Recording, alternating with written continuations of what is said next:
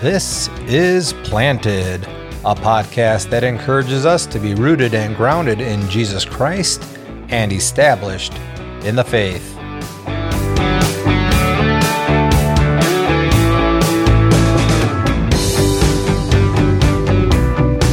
Today, Pastor Matt leads us in the discussion of irresistible grace, how the call of God and His power to raise the dead guarantees regeneration to His elect people.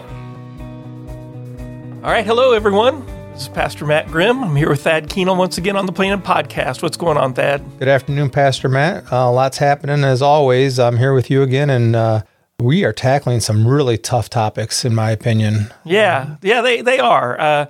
They're things that, Thad and I have been exposed to for many years.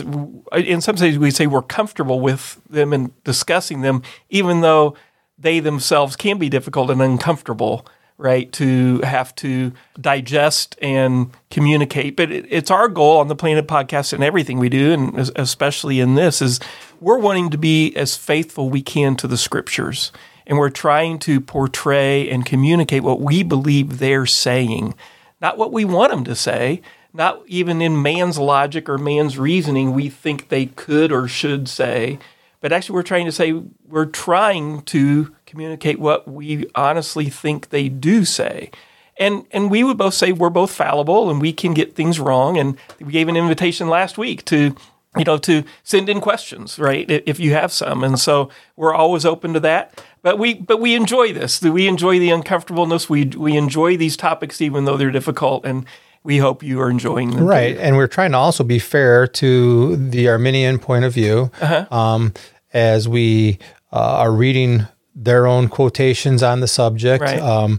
We've talked to our friends that are on that side of things. We might even do an interview with a couple of these people so we can have their side of it and we can compare. And the idea is that in using the Scripture, how do we wrestle through these things and in which manner can we be the most consistent? Because it's all about consistency. The person with the most consistent view and the harmony of the Scriptures wins the debate as long as we see that we are not subjecting the text to our own influences, which is, something that we stay away from, the better off we're going to be. And so that's what we're trying to do. Yeah. And so what are these things? I don't think we've actually named it here. Again, we are in the doctrines of grace, as they're sometimes called here in the Reformed faith. We've been doing this season, trying to highlight those. And we were in the midst in these last 3 podcasts going through the tulip paradigm, which is often referred to as the 5 points of Calvinism, that are a response to a document by followers of Jacob Arminius. So we're going to continue with that. But I was thinking today as well as it relates to this, because one of the big issues as we've talked about Reformed faith is the sovereignty of God, the glory of God. And I was thinking about God's sovereignty today because we're recording this on Election Day here in Michigan. You and I both voted already today, right? Mm-hmm. And so I'm thinking about the doctrines of grace and God's sovereignty and just this call to trust in God's decisions, in His decrees, in His plan. In His will. And His will, all those things. We'll probably talk a little bit more about His will today. But in some senses, what better day to trust in that than on Election Day? Right. Right? Yeah, exactly. So as we go to the polls and as we vote for men and women, as we vote for proposals and things like that can affect the Constitution, and we would unapologetically say that our not just our religious viewpoint, as most people would say, but it's our faith in Christ that drives how we want to make those decisions in that voting booth, right? And so, but in that is this trust in the sovereignty of God, that even if things don't go our way, even if the people we want elected aren't, or the proposals passed that we don't want passed, or whatever that is, that because we understand that God's purposes will happen and His decree is sure, I don't have to lay up at night biting my fingernails tonight on what the results are. Right. You place your vote in good conscience, understanding that we not only in faith are believers in Christ, but because of that faith and grace of Christ, we are in union with Christ. Right. And what that means is that our heart has to be aligned with his heart, which is exposed and told us in Scripture. Right. Right. And so there's very prominent things that we understand that we can't go against. The sanctity of life is a huge one of those. Exactly. Right. And so you can't bend or yield to your own morality. Right. When you're with Christ, you have to have your morality has to be aligned in union with Christ. And that's what we try to do.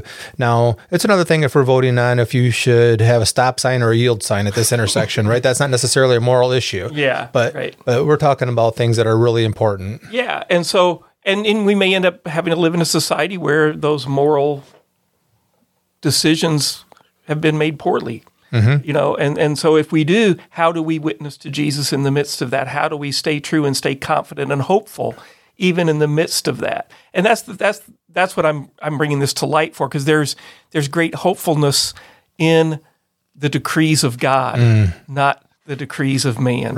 Right. And so in this voting time, we're hoping to influence the decrees of man. They would line up to the decrees of God. But if they don't, our ultimate trust is in the decrees of God. Right. And we can know that even if the will goes against the heart of God, against the way we voted or whatever, that God is glorified. Yes. Because he can't do anything but be glorified, because it's the way he decreed the world and ordained the world to operate, right? To expose sin, however that might come about, to convict people of their sins, right? And then also to demonstrate the grace and the cross that's there for people. Yeah, exactly. And so if heartache results, if more brokenness results, we remember we don't like it, but we know that it points to a reality that God has a solution for, and that solution is Jesus Christ, right? Right. And so that's what we proclaim, and that's what, as we talk about these doctrines of grace, our exhortation all along has been,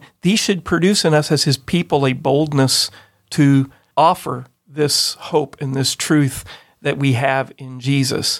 And so as we continue with that today, I just want to quickly review the three that we talked about the last three episodes, because they build on each other. They're interconnected. They're related. And so we started off with the T, which is total depravity, talking about there's nothing that God identified in anyone, especially not a foreseen faith, which is the response to the Arminian view. There's nothing he identified ahead of time that made him choose any of us based on anything about us, but it was his free will and grace. I think you're talking about unconditional election. Yeah, I am. Yeah, so total depravity, which is fine, because I actually was following you. It was perfect. But the total depravity is the condition of man in his fallen state, right? That in our fallen state, that the sin has... See, you don't think that I listen to you very often, but I do. You're right. No, thank you. Yeah. You're right. I got ahead of myself. Why don't you go ahead and start over with total depravity? Well, total depravity is the reason that there's nothing good in us for God to do. I mean, the total depravity is that we are in that state of sin. We are dead in our trespasses and sin. And our sin isn't just those things we do. It's actually that heart condition that is in rebellion against God, that is that state of spiritual death. Because of our sin, because of the fall of man, the idea of total depravity is that it is radically corrupted our spirit, right? Yes. Every aspect of our body has been affected by this sin. And so therefore, it's put us in a state of being unable to reconcile ourselves to God. Right? Yeah. And so our mind, our will, our emotions, everything about us is now, and as we've said before, they're not as bad as they could be. So the total has to do with the scope, not necessarily the completeness. Sure. So we're not completely, but we are in totality, in every part of our humanity is affected by this. But because of that, also the thoughts and the intents of the human heart is wicked, and we are set as enemies against God. And that manifests itself sometimes in just on especially I think in a lot of the desire to rely upon ourselves, for doing anything good, which we talked about in that episode too. And so then unconditional election, which I mentioned, is that there's nothing about us that God sees ahead of time. There's no foreseen faith. There's no I really like Thad's heart. He's a good guy, so I'm going to do this. No, we've already identified that's not the case with the T. So that this is a free choice of God. It's unconditional in how he elects people. And then last week we talked about the L, which is limited atonement. And so and we used words like definite and particular as well to talk about that atonement. And so the basic crux of that is that in the death of Christ, that it is itself definitely effective for those that he elected.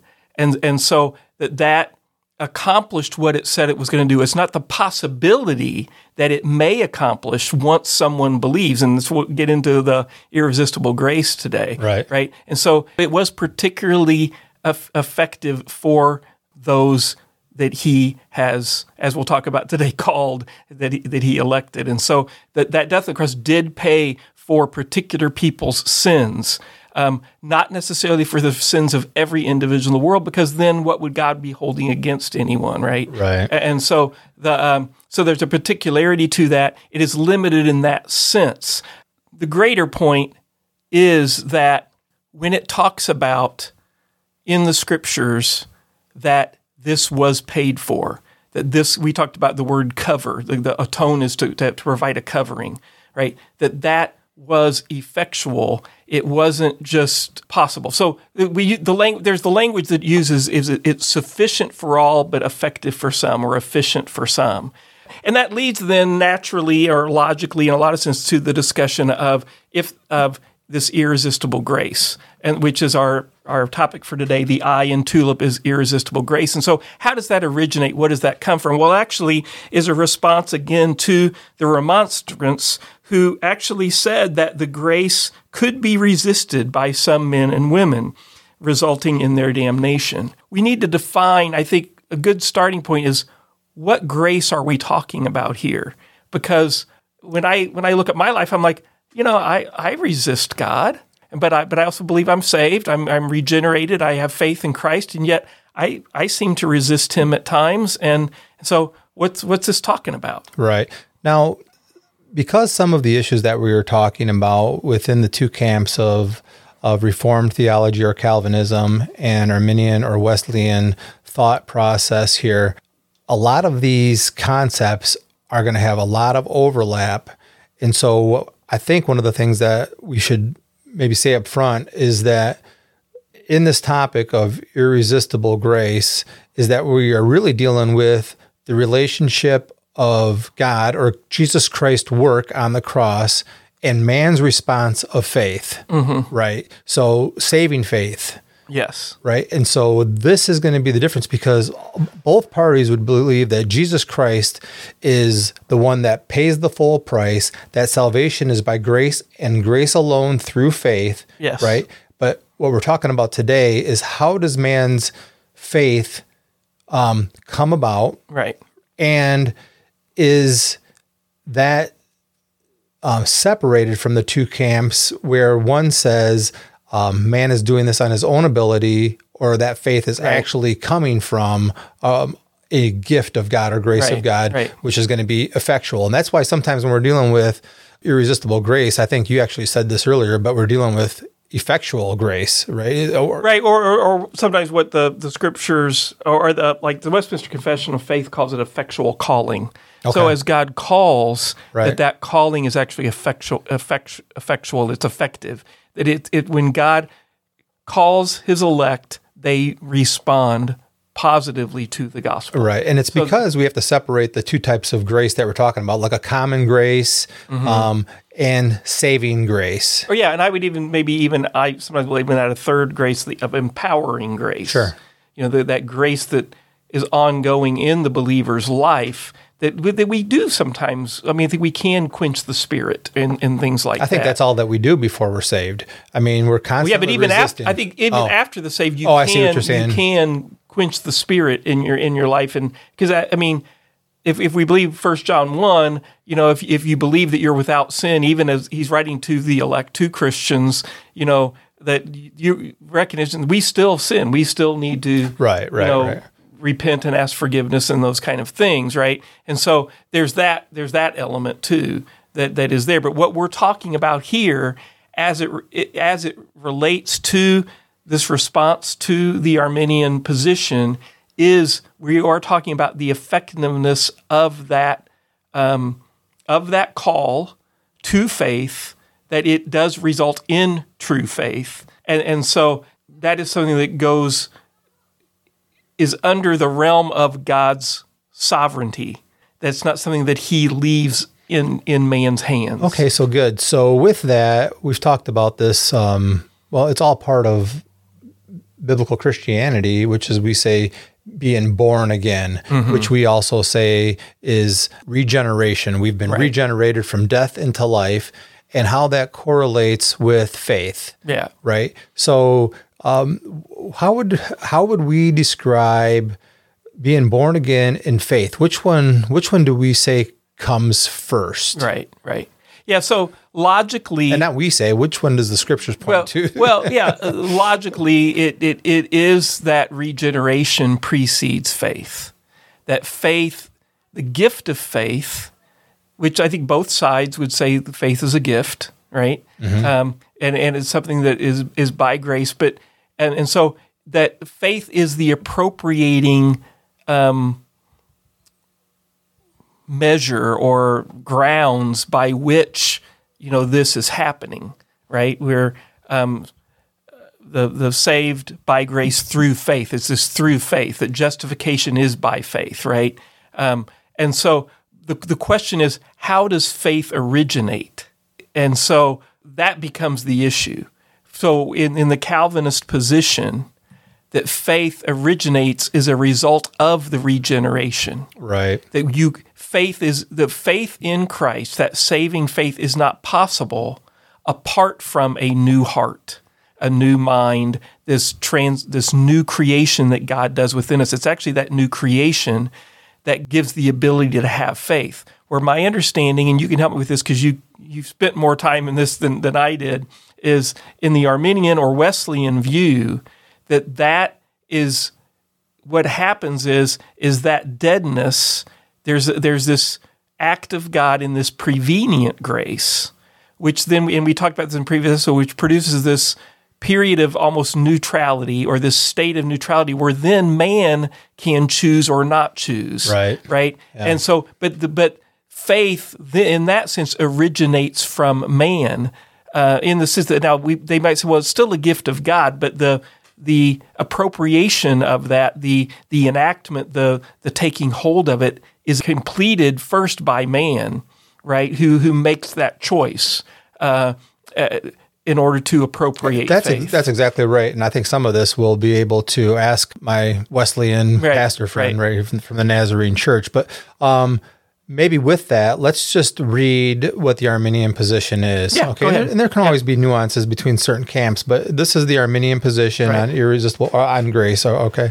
It says that the Holy Spirit cannot regenerate fallen man until man believes. The Holy Spirit does all he can to bring every fallen man to salvation, but until fallen man responds in faith of his own free will, the Spirit cannot give life. Faith precedes and makes possible the new birth. Faith gives life. So that's the Arminian position. And what we can see there, it points an awful lot to man. Yeah, the Holy Spirit is waiting upon man to do this. That has now I would say that doesn't sound sovereign to me. But you could say, well, they would probably say, well, God's sovereignty is the choice to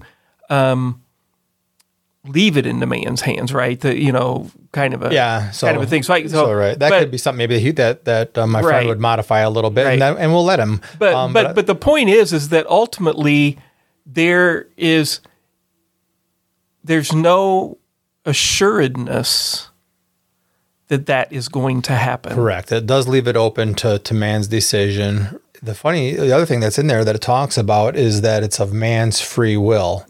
Right. And so this must be talking about man's free will that had been given some of that prevenient grace to be in that neutral state, because man in his depravity would be unable, dead in his sins, right? So so we're missing that prevenient grace statement in here, but it's implied. I think it has to be, unless you think man in his fallen dead state, that his will is able to choose God, right? So there has to be something, and that's where I think that prevenient grace tries to enable that in some way. but within that, what they're saying in that prevenient grace, what that prevenient grace still allows for the resisting. It's still saying that, okay, in this state where my will is now able to choose, this free will is re-given or whatever you want to say, right? And prevenient grace is enabled in this grace that man can resist, can say no to the Holy Spirit, can reject the gospel. So that raises so many questions for me, but I just want to reiterate, which we've talked about different times in previous episodes, is if you can show me that neutral state in Scripture, if you can actually point to it and says this prevenient grace is described here, right, I'm willing to accept it. I don't see it in Scripture. I think it's something man has contrived to try to understand the choice. Right. It's an implicit as opposed to an explicit implied text there. Right. Let's take a look at how the Reformed position states this about grace. It says that the Holy Spirit regenerates every one of God's chosen people, enabling them to believe. The Holy Spirit graciously regenerates every one of God's chosen people, creating within them a new heart and enabling them to freely and willingly believe in Christ as Savior and Lord. Mm-hmm. The new birth precedes and makes possible saving faith. Life gives faith. Right. And so that's the issue, is once that life is given, the response is that yes, because once you were, it would be kind of like, I've been thinking about this today, does this, all analogies break down at some point when it comes to... But you love them. You love them anyways. But I do. But I'm thinking about, because every once in a while we watch these medical shows on TV, and they got these moral dilemmas and things about, like, people have the do not resuscitate order, right? So I've been thinking about, how does this DNR order, this do not resuscitate, relate to this in some ways? But the idea is, if you are crashed, right? Think of the medical term, there's no heartbeat, you're not breathing, CPR has to be performed for you to live again, right? Yeah. And so what prevenient grace is basically saying is God's performing CPR, to a point. And then he's like, okay, it's like, okay, we've got a little bit of a heartbeat back left here or something. There's some kind of thing where it's like, all right, we think he might make it. Now it's like, okay, Thad, we're performing CPR on you. Okay, he's there's a little bit of heartbeat. Now, come on, Thad, now come back to life. Yeah. Now come back to life fully, and it's like, oh, wait, the CPR is being performed on him. Right. He's not doing self-CPR at any point in that, you know what I mean? Yeah. Exactly right. Well, and that's why rebirth is the word that Jesus Christ himself uses, right? It's right. We're talking about that mankind had no control over his physical birth. Right. That was all a monergistic, which is right. God alone event, right. by the power of God and his sovereign decree that we came forth, right? Yeah. Even though our parents interacted together, but it was right. still the miracle of God. In that same fashion, Jesus says, if you weren't responsible for your physical life, how responsible are you, to give yourself spiritual life when you're spiritually dead? No, it's Christ who breathes life into us by the power of the Holy Spirit. And Spirit gives birth to Spirit. I mean, that's part of the whole interaction with Nicodemus in John chapter 3, right? Yeah. And so go ahead. No, that we're talking about there. So the thing is that not only the other issue that I want to bring up before I know you have a lot of scriptures to share with us. Oh, that's good. But the other issue is, not only do we not at some time have to then give some assent to let that CPR be completed, or that resuscitation, happen. But there also is an implication there that once this neutral state is once again achieved, what you're basically saying at some point in that thing, some people are just spiritually smarter than others. If this prevenient grace is happening to everyone, assuming that's the case, if everyone has the chance, then at some point during this period, it's also stating that, okay, because you and I, in that scenario, were both dead in our trespasses and sins. Right. But in this prevenient grace period,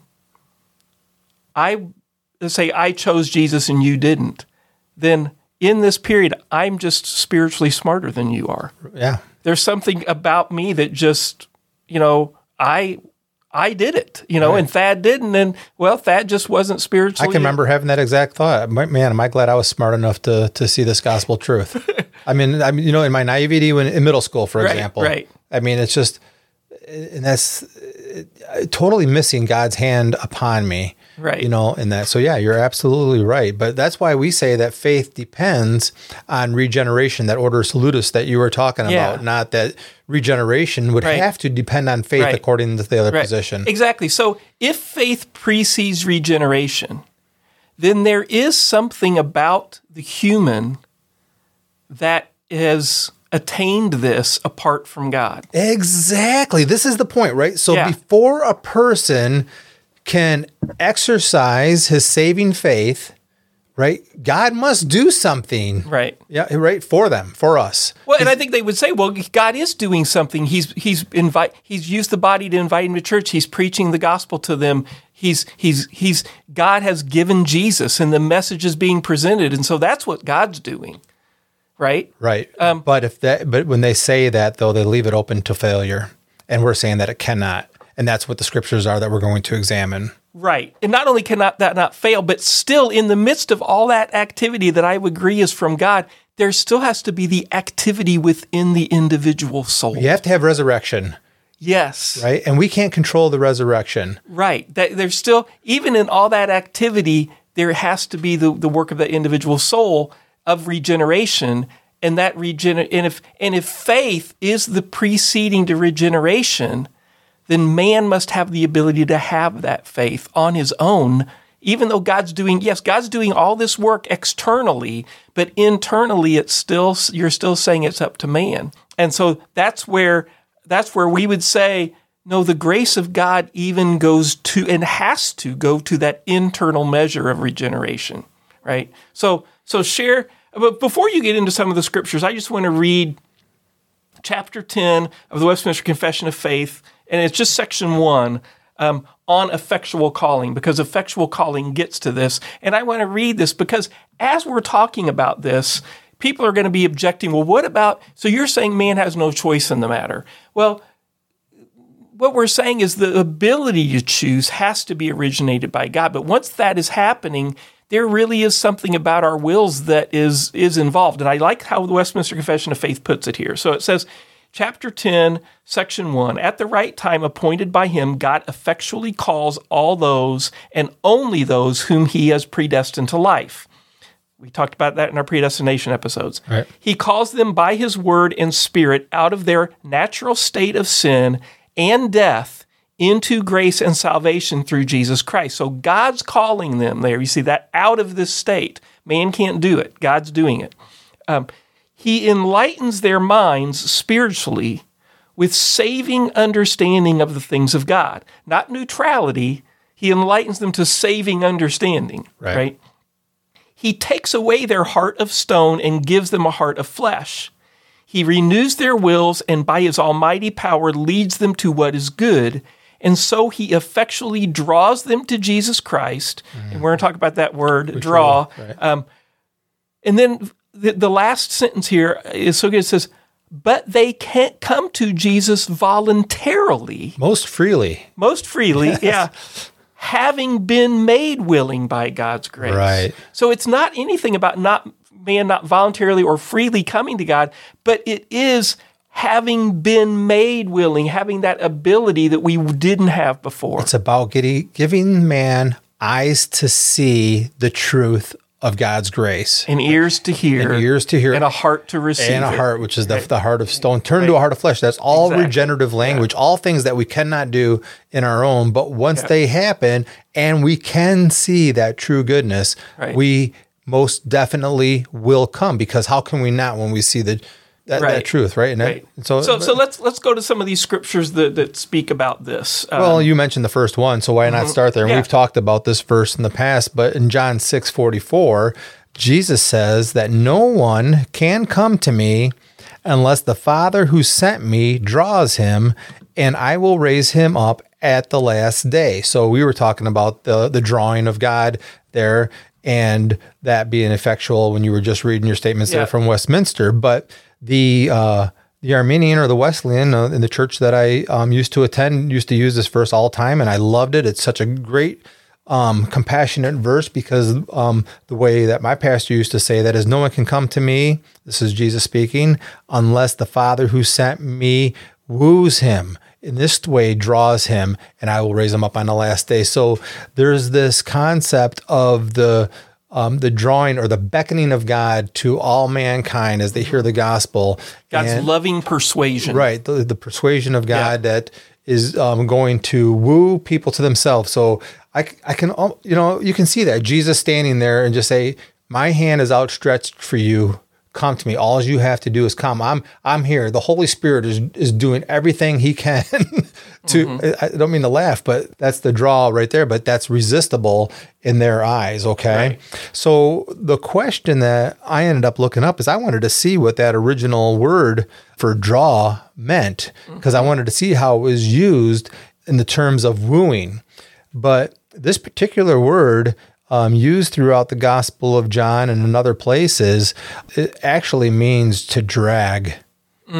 So no one can come to me unless the Father who sent me drags him. This is a forceful draw, right? Not necessarily a calling, a wooing call, but a forceful drawing, a dragging. And then here's the conclusion that we raised back a couple of episodes ago. What is the end result of the Father's draw?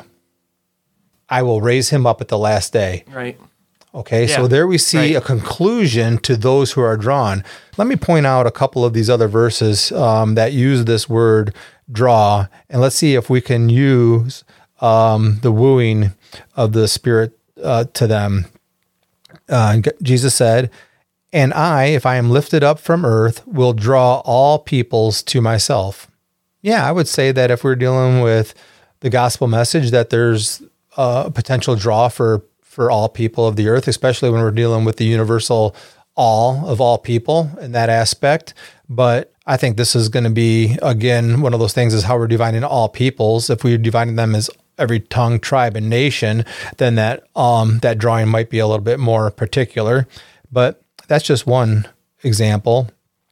Here's another one. In John 18:10, it says this, then Simon Peter, having a sword, drew it and struck the high priest's servant and cut off his right ear. Okay, so the word, he drew the sword. He was drawing the sword out of the harness there.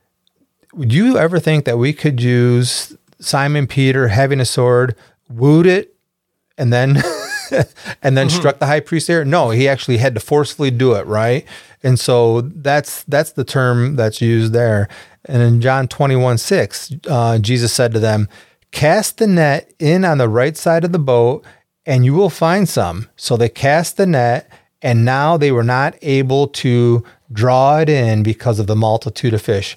We can't say here they were not able to woo the fish into the boat because there were so many, right? This is the description of this word, and the use here is to drag. And there's several more, but let's go ahead and I'm going to skip over to Acts because we were in John on a lot of that. Okay. In Acts 16:19, it says, when her masters saw that their hope of profit was gone, they seized Paul and Silas and dragged them into the marketplace to the authorities. Same word, drag them. Again, we would never use the word, the authorities said, okay, come here, guys. We need you to come in to the prison. No, they dragged them. They hauled them away, right? It's a forceful act. So, and then one more time in James chapter 2, verse 6, but you have dishonored the poor man.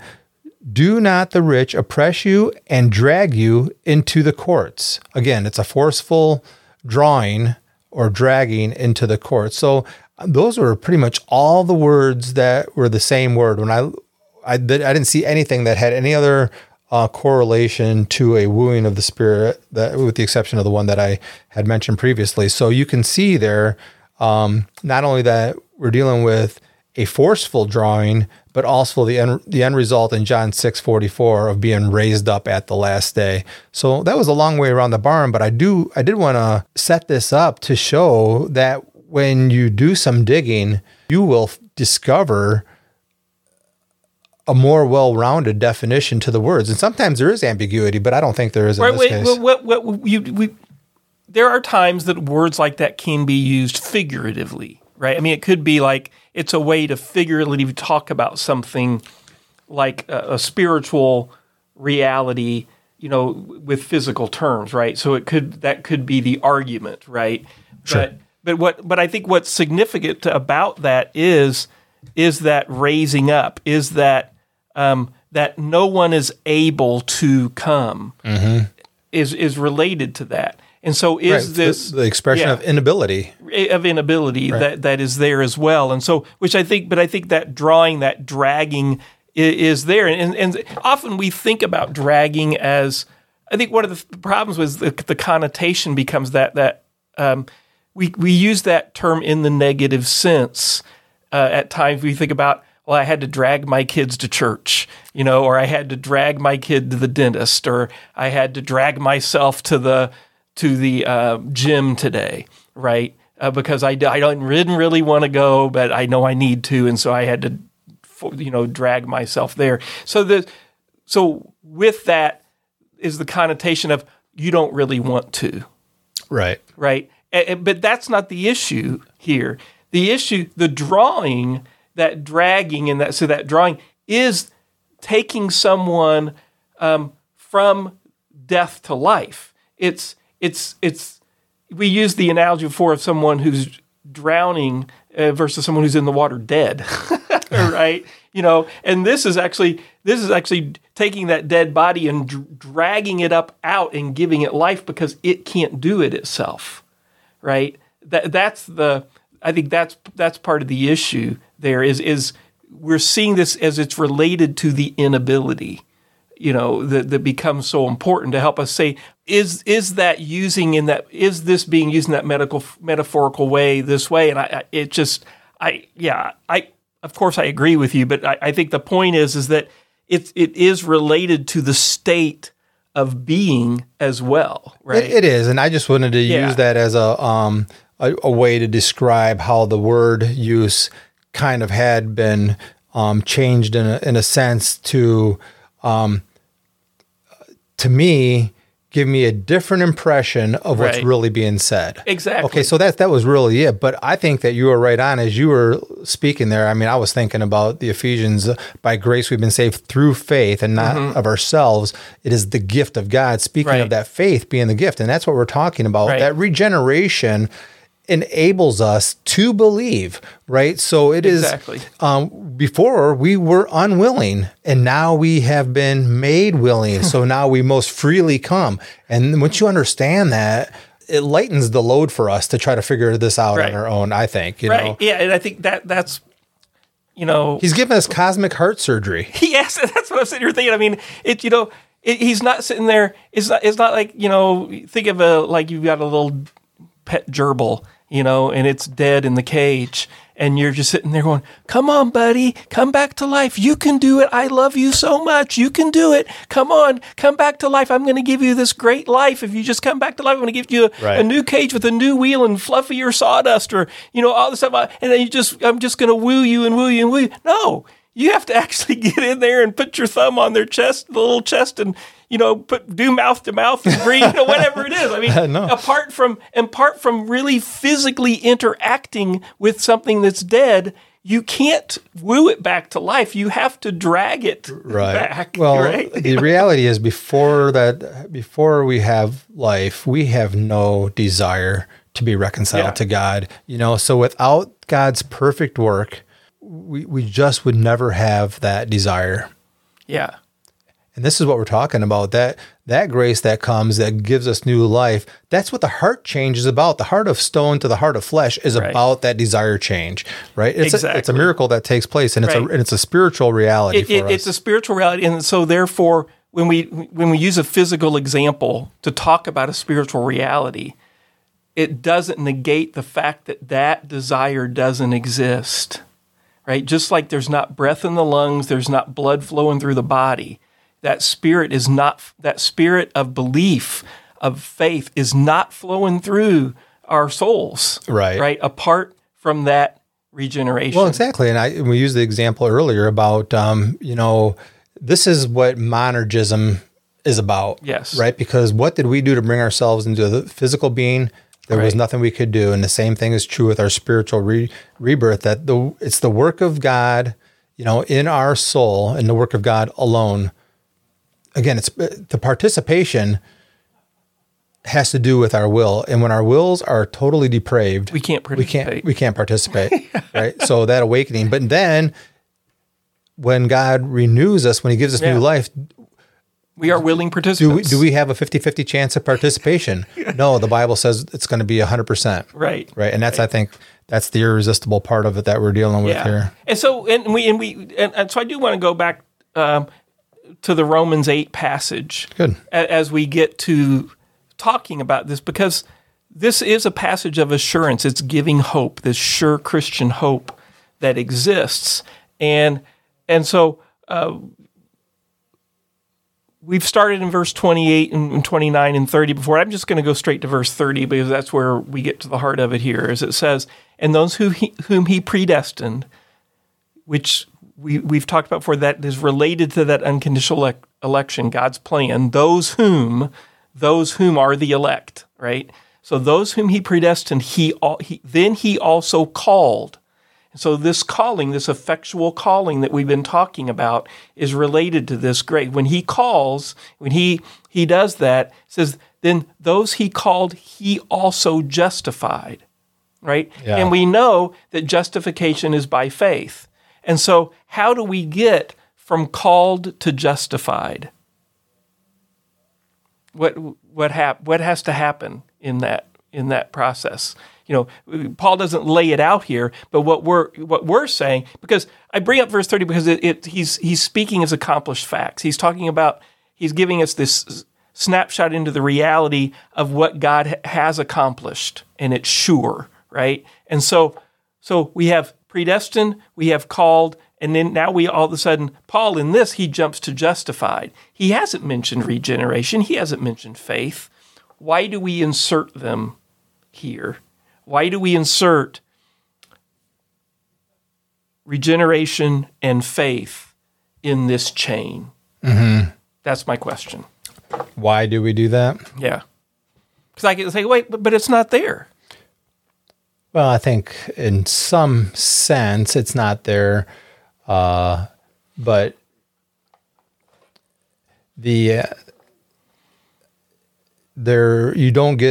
nobody without faith gets to be glorified. So we know that it's somewhere in the mix, mm-hmm. right? I mean, so there is an implied version of that faith there, but I think it goes back all the way to the word called there, which has to do with the drawing of God. Yes, it absolutely does. So what we're doing in the calling is we're talking about that calling does involve regeneration. Paul doesn't talk about it here, but he has been talking about it early. He's talking about the Spirit. He's talking about being made alive by the Spirit. Right. And we know that it has to happen there because by faith we've been justified. So the faith has to be before justification. So it has to fall within that called section. Exactly. And so, in which he talks about, throughout, this section of Romans leading up to this. But if we go back to, because in basically in Romans, he's talking about faith. He's bringing up Abraham. He's bringing up the fact that we are saved by faith. That we're just. He doesn't say saved. He said we're justified by faith. Right. That's the language of Romans and Galatians and Ephesians, other places. Sure. And so so we know. So we're just what Paul is doing. He's already talked about this in Romans.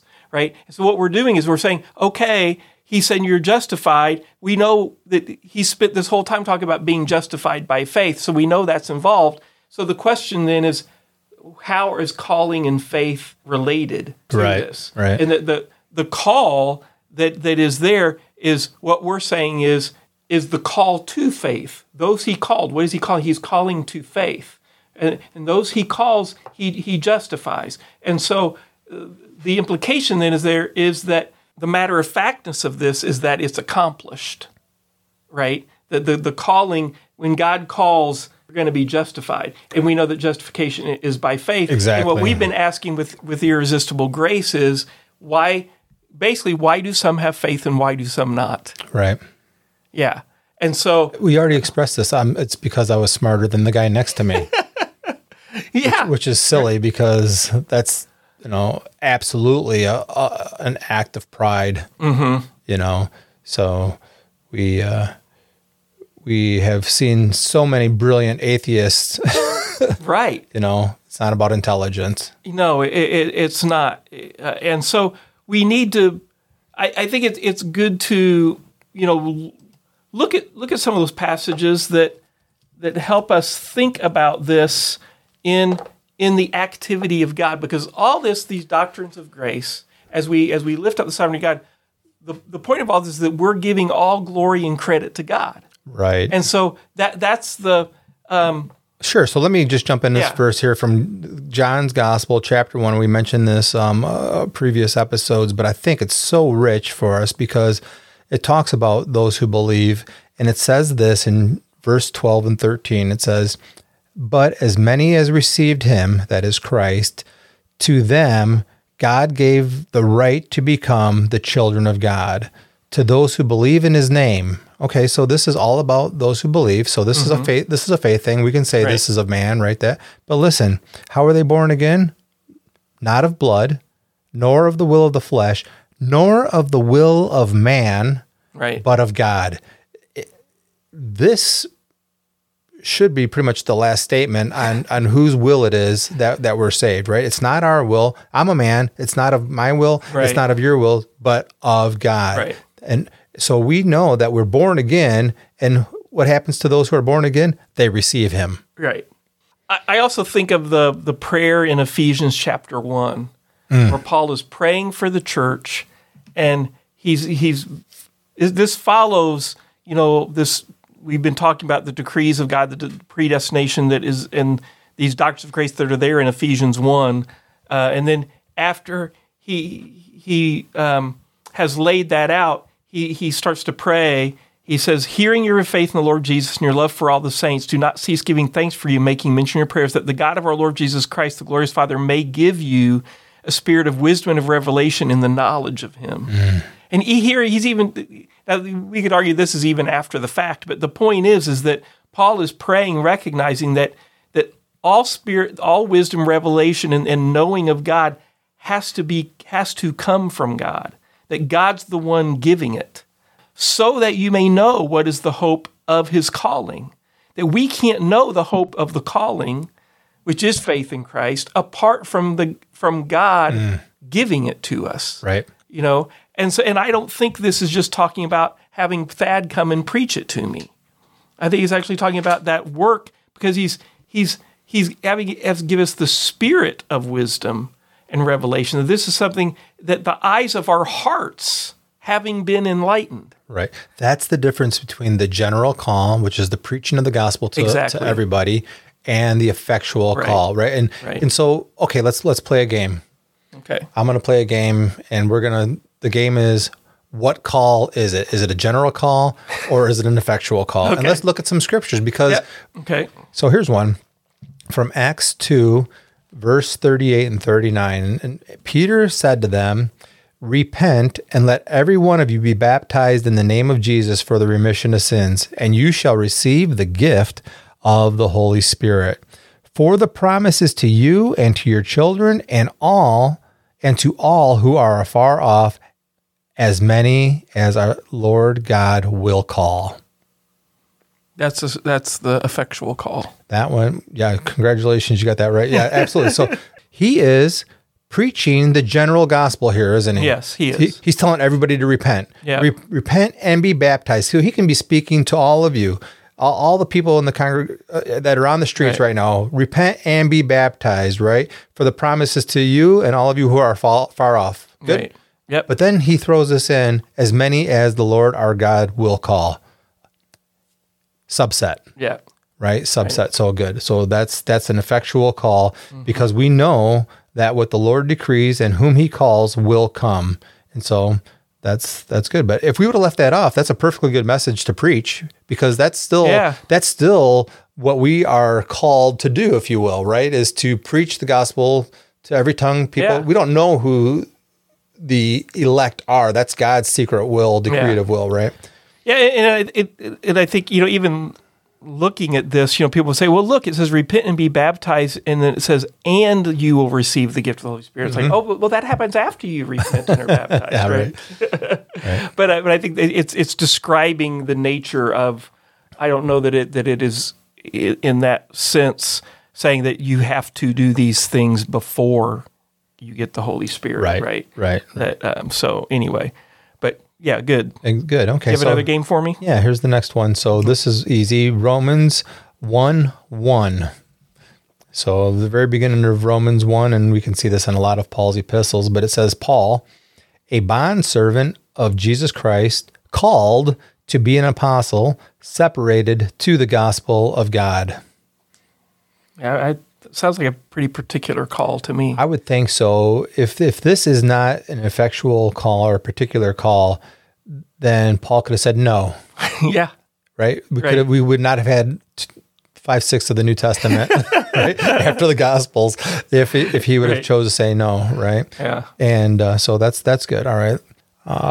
In Romans 1:5-7, through him, that is through Jesus Christ, we have received grace and apostleship for obedience to the faith among all nations for his name, among whom you are also the called of Jesus Christ.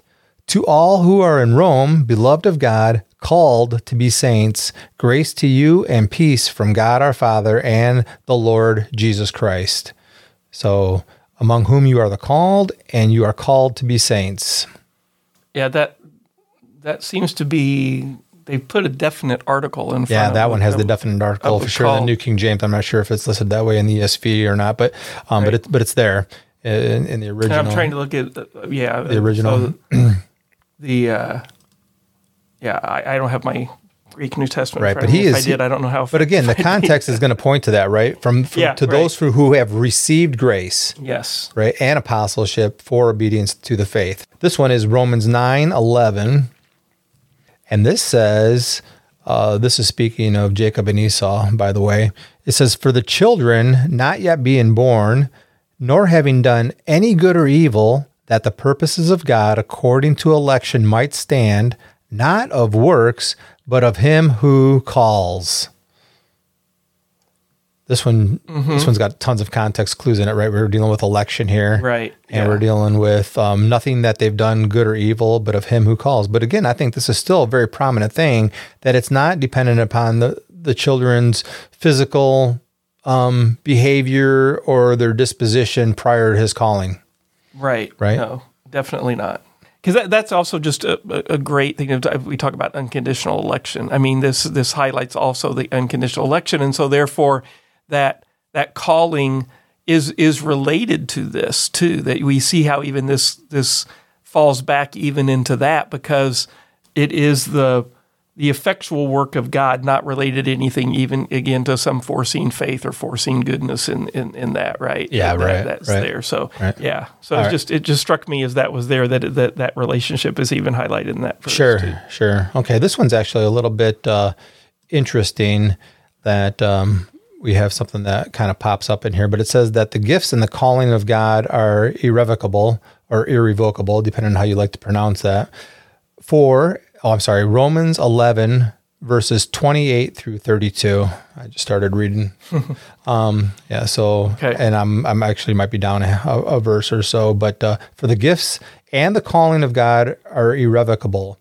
For as you were once disobedient to God, yet now have obtained mercy through their disobedience, even so these also now having been disobedient, that through mercy shown you, they also may obtain mercy. That was a little bit confusing to read that because there's more to that context. But it says here that the gifts and the calling of God are irrevocable. So what would we say about that calling right there? That's going to be Yeah, that again is going to be the effectual call. Effectual call, right? But now listen, for God has committed to them all to disobedience, that he might have mercy on all. Mm-hmm. Now, how about these all? How about when this is just for context? Say, right. Here's all used two different ways, right? Yeah. God has committed them all to disobedience, that he might have mercy on all. All of what? Yeah. Is it all of everybody? Yeah, that's a great question, right? Yeah. So, because on the one hand, I'm thinking, well, all who he's calling were also all in disobedience before the call, right? Right. So all on those whom he's showing mercy were also all disobedient. Exactly. So that's perfect. Okay, gold star for the pastor, right? But the idea is here is that, by on that one.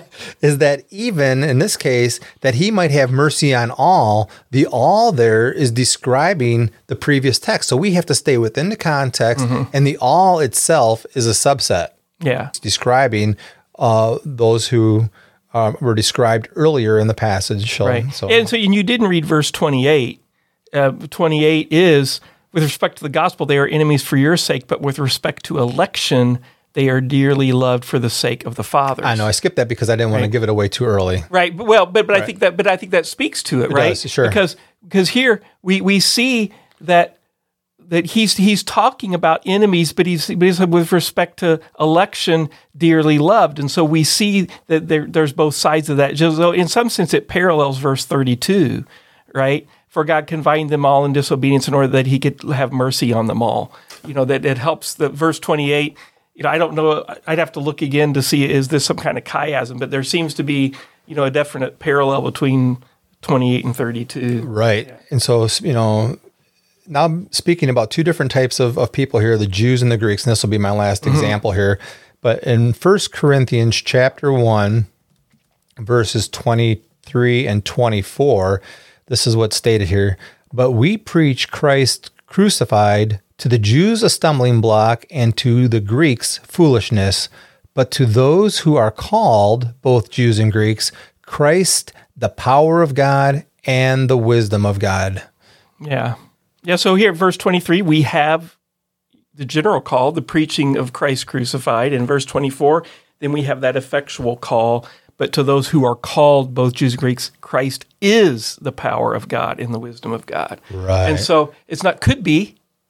Right. Because that's the issue of resistible grace. Right. If grace is resistible, then Christ could be the power of God for you. We can actually see the resistible grace in that first part of that sentence, right? Yeah. Because it's implied there. Christ is preached to all the Jews and all the Greeks, right? But what did most of them say?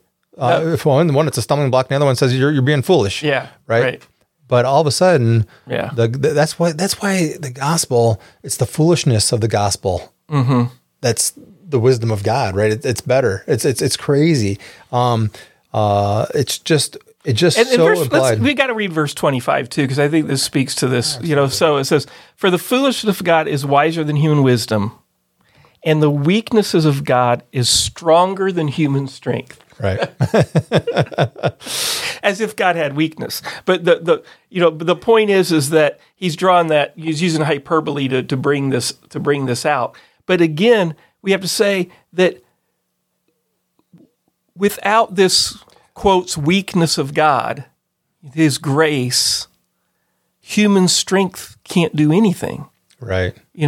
And so perfect. Okay, so you said this earlier. So is it because I was smarter than the next guy? Right. Go ahead and read verse 26 while you're there. For consider your calling, brothers, that not many were wise according to human standards, not many were powerful, not many were well born. But the foolish things, verse 27, the foolish things of the world God chose in order that he might put to shame the wise, and the weak things of the world God chose in order that he might put to shame the strong. And the insignificant of the world and the despised God chose, the things that are not, in order that he might abolish the things that are, so that all flesh may not boast before God. And that's it. In some senses, that's the summary of all of TULIP. And we'll talk a little bit more about P, obviously, next week. But that is it. The idea is there's nothing for man to boast in. And I think the concern of the Calvin's disciples, right, in response to the Arminians, and I would say even by these Arminians probably weren't thinking they were doing this. Let's give them the benefit of the doubt. Sure. But I think what the Calvinists are doing is they're saying, what you're saying opens the door for man to boast. Even if you don't think you're doing that, they're saying that's what you're doing. Right. And if they say, well, yeah, but we're saying after prevenient grace, is God given everybody prevenient grace? Well, one, we have not found that in Scripture yet, and we're open to that. If you can find it for me, show it to me. Yeah. But the second thing is, still, if let's assume that is there. If it is there, then you're still opening the door for some kind of boasting, because it's still okay. God did this prevenient grace, but I still chose, and Thad didn't. And so the fact that Thad doesn't and I did, and it's not on God's regeneration, there's still, whether or not that person is actually going to boast or not, but what we're still saying is there's still some kind of wisdom or some kind of spiritual strength, some kind of eyes that see versus eyes that don't, that's relying upon Thad or Matt to make that choice. And I think what the writers of the Tulip document are saying is, if you leave that open, then man can boast. Right. Okay, so in summary, what we're saying about irresistible grace is really that it's the effectual call. It's something when God, all those whom the Father gives to the Son, right, called by the gospel message, will definitely come. Yes. Freely and willingly. Right. Because, why? Because their stony heart's been turned into flesh. They've been given eyes to see, ears to hear, right? And so now we most freely come, and all to the glory of God. Right. Nothing on ourselves. And I want to just kind of close a little by highlighting, in some senses, what and many Reformed folks would say this is kind of, we're talking about theology of this process that's happening. Right? But in some senses, we are able to do this in retrospect, in the sense that we have this, because, the eyes of our hearts have been enlightened to the Scriptures, and we're trying to drop what the Scriptures are saying. But the point is it's not like while this is happening, the human is sitting there saying, I wonder if God's called me. Am I one of the elect? No, they're responding. Their hearts, when God makes alive, the heart wants it. The heart. So when that gospel is being preached, and that person's sitting in the pew, or they're listening on the radio, or they're reading that book, or they're reading their Bible, and the Holy Spirit starts to work, and that regeneration happens, the heart wants it, and there's a response. And the question is, how do I get this? I want this. I believe now. I have faith. It happens. Right. And so, that's the thing that we're describing that. And I think that our Arminian, our Wesleyan friends would see the same thing and believe the same thing, in that sense that we're not trying to somehow break this down in such a way that we're negating the fact that the heart wants what it wants. We're just saying the heart wants what it wants because God enables it. And once it does, I think the testimony we see in people is that it's irresistible. Why I'm not resisting it? Because I want it. I love it. I see the glory of the gospel. I see the mercy and love of God. I see that agape, unconditional love that He's offered in Christ, and I'm like, yes, right. And don't you see how that's irresistible? Right. And if you know that, can't you say, why would I want to resist it? Right. Do any of you right now who would hold to some kind of resistible grace, right? Would you right now, knowing what you know in Christ, have any desire to resist it? Would you want to turn away from it?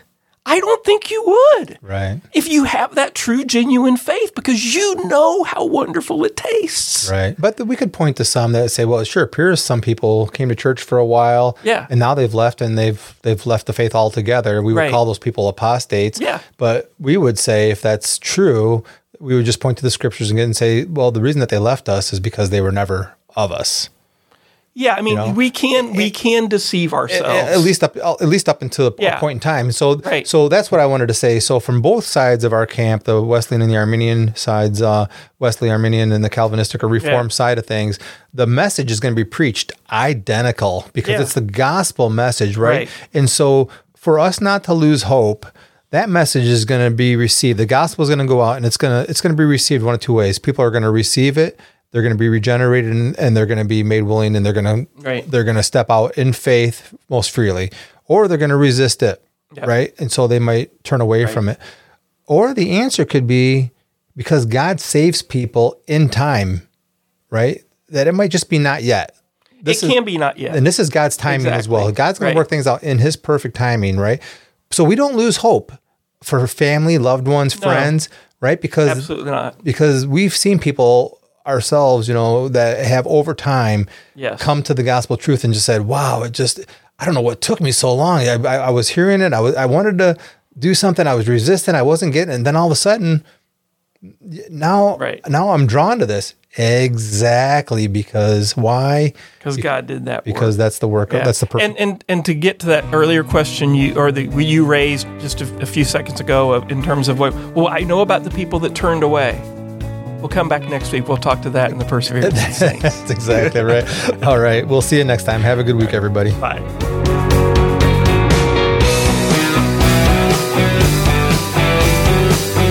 Be sure to join us next time as we continue our look at the final letter of TULIP, P for Perseverance of the Saints. Planet is a Cornerstone EPC production, connecting to God, one another, and the world through the love of Jesus. More information can be found at cornerstonebrighton.com.